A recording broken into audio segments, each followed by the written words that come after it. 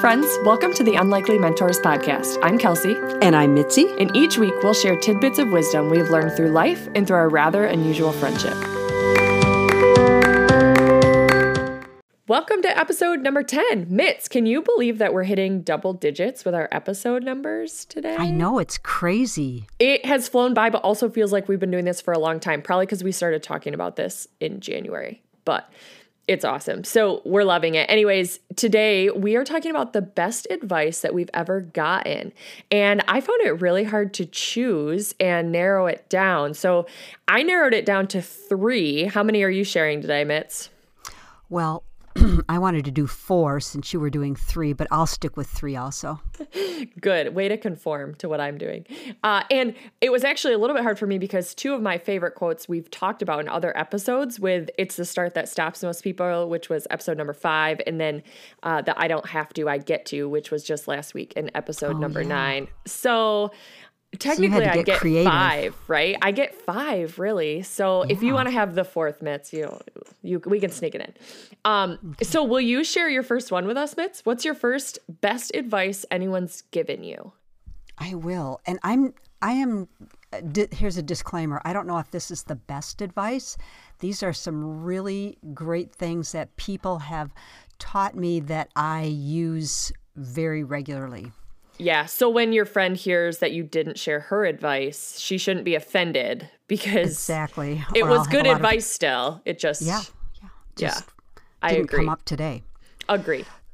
So the one that I've probably been aware of the longest is the quote, "Do the next right thing." And that was actually from our good friend, Greg Schwier. He's not only a good friend, but he's a businessman and a pretty smart fellow. And the way that this works is when you're feeling like your life is full of chaos, even if it's just in the moment. I mean, if you are at home and have a crying baby and a 3-year-old who needs your attention and you're on the phone with somebody and you're thinking, oh my gosh, I don't know what to do. Or if you're at work and you have 3 reports to write and you're supposed to be at a meeting and you want to get some other things on your list done and everything's kind of swirling around in your head. If you apply do the next right thing, it suddenly becomes clear. And when I say the right thing, that doesn't necessarily mean it has to be a moral question. But for example, this isn't an example with myself, but this is something that's going on with a friend of mine. She is in the middle of, she's selling her house, she's buying a house, she's made big plans for the summer, and she just texted me and she said, my head is spinning, I'm not sleeping, I don't know, what I should do next. And so I texted back and I just said, so, what's the next right thing? Yeah. You can't worry about selling your house. You can't call and make things happen any sooner than they are. So what can you do? And she thought about it, and she's going to start packing the kitchen because that's the next right thing that she can do in this situation. So it took all this confusion and biting of nails and narrowed it down to just the one thing that you can do right now that's kind of in your control. I love that. I think those big decisions are so overwhelming when you look at them, far away and so just finding that one next thing to do. Yeah, I love that. That's really good. Okay. That's a good one. My first one is, I don't know where I heard this, but it's enjoy this moment. This moment is life. And it's maybe a little more of like a mantra instead of advice. But here's why I love it. I first heard this in college, and I was studying at University of Michigan's biological station for the summer.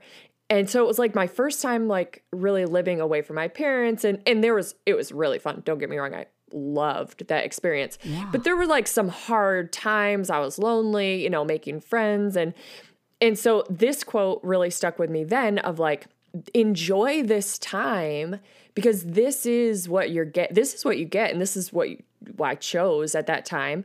And I really did. It's like living in the moment. And so I actually looked this up to see if I could find like if it had an author of this quote, and it didn't. But when I was looking, I saw a lot of these quotes that said, enjoy every moment of your life. And that struck me as like, wait, I'm not going to enjoy every moment of my life because there's going to be some really hard stuff that I go through that I just don't enjoy, right? Like when my dog died in high school, there's no way to enjoy that, right? And so I like the quote, enjoy this moment because this is your, like, it makes you stop and think right now instead of feeling this pressure to enjoy every single moment of your life. But enjoy this one. This one. Right. Because this one will never happen again. Right. And looking back at being at the biological station, like I was right. That moment never was going to happen again. And what a cool experience. You can't go back. And so I'm glad that I did enjoy it. It's a little bit like mindfulness, focusing on the here and now and what you're doing. And I love that. I also just have to say that my summers in college were not spent at a biological station. I was probably having a little bit more fun at the beach than you. Oh, don't worry. I had my share of fun at the biological station. So, okay, good. Okay, what's number 2? Everybody's got something big going on. And this, I actually heard this maybe 15 years ago. It was actually in church where, I hear a lot of good things, but there is a guest speaker. His name is Robin Wood, and he was a pastor and a speaker and just this awesome guy. And his message was about really kind of about hurting people and how we don't always know what's in the background of somebody's life. And so he said, everybody's got something big going on. And we thought about that. And you know how you see people or you see families or you see a coworker and they look like they have it all together. Right. And it's just like, wow, that would be nice. But in reality, we know that nothing is perfect for anybody, and everybody's got something big going on at any given moment.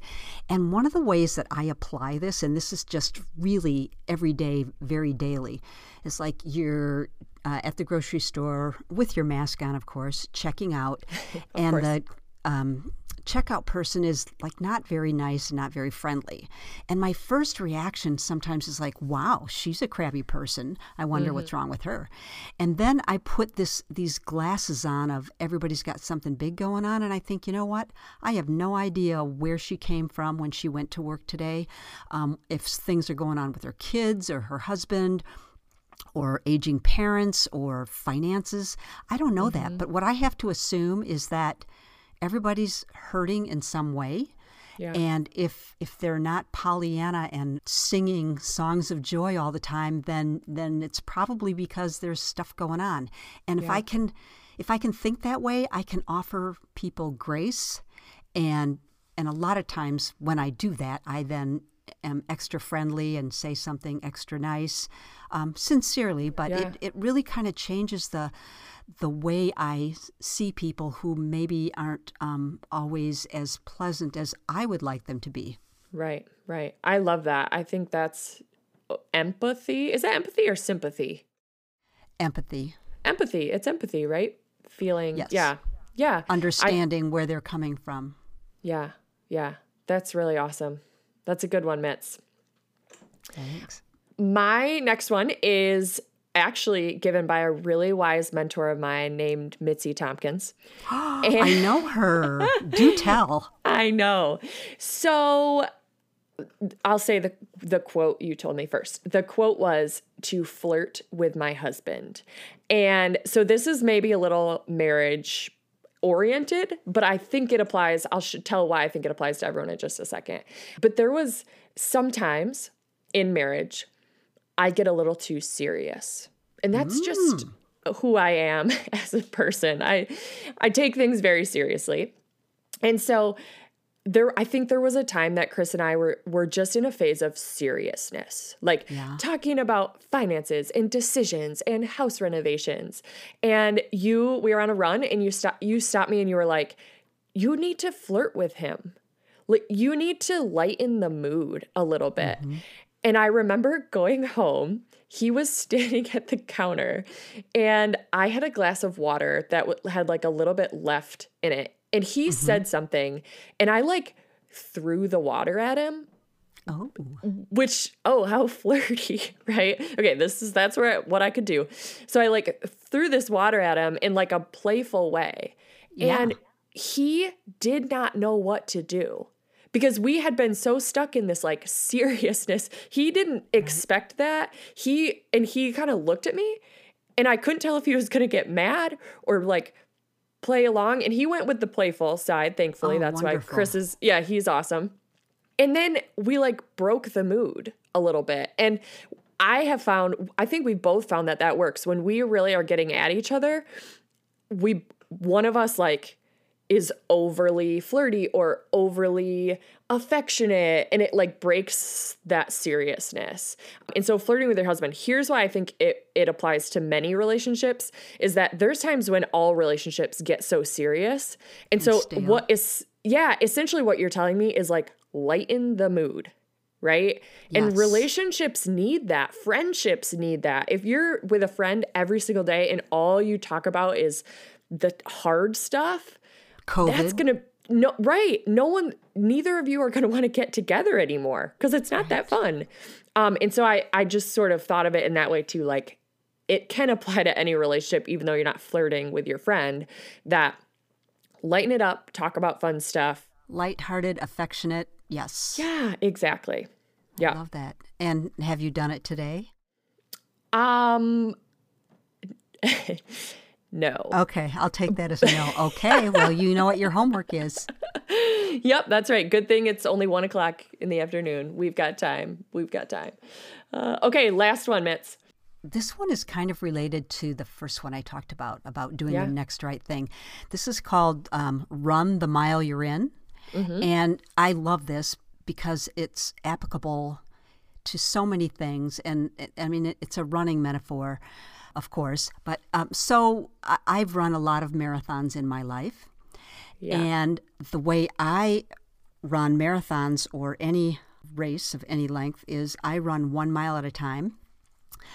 Because if for a marathon in particular, if I look at 26 miles, I think, oh my gosh, I can't run 26 miles. I can't even hardly drive 26 miles. Right. What I do is I say I can run 1 mile, and I actually have a special watch, and I just do 1 mile at a time, and I look at my time and think, oh, that's good, or oh, that's a little fast or slow or whatever, and then I do the next mile. And I've always said I have never run 26.2 miles, but I've run 1 mile 26 times, and I can do that. Mm-hmm. And the way I apply that in my life is if I have like this really busy day that's going to start early and I'm going to work and I've got a couple of reports to write and some letters of recommendation and I have a couple of meetings, and then when I get done with work, I've got to do a bunch of errands and then get home in time to do this, and I just think, oh my gosh, it's only 6 a.m. and I got to do this till 9 p.m. I can't do that. Yeah. So what I do is stop. The first thing I have to do is, however I start my morning, if I'm going to go for a run and then a shower and then get in the car and I just keep doing one task at a time. And I can do one task. I can't do whatever it is, 15 hours of work, but I can do 20 minutes or 1 hour at a time. And when I'm running the mile that I'm in, I'm focused on that task at hand. My mind isn't wandering to the other 14 things that need to get done, which can be overwhelming, but I can just do my thing. It's a little bit like that mindfulness thing again. I can focus on right here, right now. Mm-hmm. And I apply that in so many different ways. And I think you should too. No, I love that. I think I've heard a similar quote of be where your feet are, meaning like be present where you're at. And I always think about that at staff meetings because I bring my computer and I want to work on like a different thing while the meeting is going on. Sorry if my principal's listening, but I need to be present where I'm at, and running the mile that I'm in would be listening and engaging in the conversations that are happening in that meeting. Right. Yeah. That's good. Which is awesome. Good. Okay, I have one more, and that is, well, let me set this one up. So I was sitting at parent-teacher conferences this past fall, and I actually like parent-teacher conferences because I really enjoy talking to parents and like seeing where their kids come from. You know what I mean? Yeah. Like, okay, I know this student, like give me some background. And I was talking to a mom of a student who I just love. She is kind and fun and works hard and all the things. And so we were joking, and I was pretty much just telling her how much I love her daughter. And she was getting up to walk away, and I said, well, actually, tell me how you raised Laura. What advice can I have as a parent? Because I want to do what you did. Oh. Right? With my girls. Yeah. I want to do all the things. And this was her advice. She says, I pray to have wisdom before I know that I need it. And this is like pretty obvious maybe, but the idea of, I don't know what the trials are going to be, and it doesn't have to be parenting, but let's use parenting as an example. I don't know what the next trial is going to be with Adley. But right now, I'm praying that God gives me wisdom for that trial. For when it's going to occur. Exactly. And I found myself then doing this for my job or my relationship with Chris, just praying for wisdom. And I'm reading through the Bible still. We talked about that in a different episode. And I'm reading here's what a show off I am. I don't exactly know what chapter I'm in, but I know I'm talking about King Solomon. Okay. So like He's a wise guy, yeah. In the King's area of the Bible. And this is what he prayed. He could ask God for anything he wanted, and he asked for wisdom. And my mind is just blown by that, and I want to be like that. Yeah. Like how awesome of a thing. So that was a little preachy of me, but that one, truly, she said it this fall, and I have not stopped thinking about it. So I thought I might need to share. Well, and each day brings something different, whether you're at work or you're at home or you're on vacation. Each day is going to bring challenges and decisions. So to pray for wisdom to handle things in the best way is really smart. Yeah, I thought that was, of course, her daughter is amazing because she's been praying for wisdom for her whole life. That's amazing. Yeah. Mitz, do you have a fourth one, or are you good with three? You feel like you got your three out? I'm good. I think that we need to close out here pretty soon because I need to go do some yoga or some kind of mindfulness thing. I'm not sure. Yeah. So all of these quotes, I'm going to list in the show notes, the episode notes, which generally it depends where you're listening to your podcast, but you can find, if you click on the episode, and there's usually like a details button or something like that. And so if you didn't have a pen to write down a quote, feel free to look there. We also will be posting them on Instagram this week. And so if you want to head over there, and I think we'll save them in our stories as well, so that you can look back and you're like, oh my gosh, what was that quote they said? We got you. We'll post it. As always, we appreciate you listening. We would love if you checked out Instagram, left us a review. Ultimately, we just hope you're doing well and want you to have an awesome week. Bye.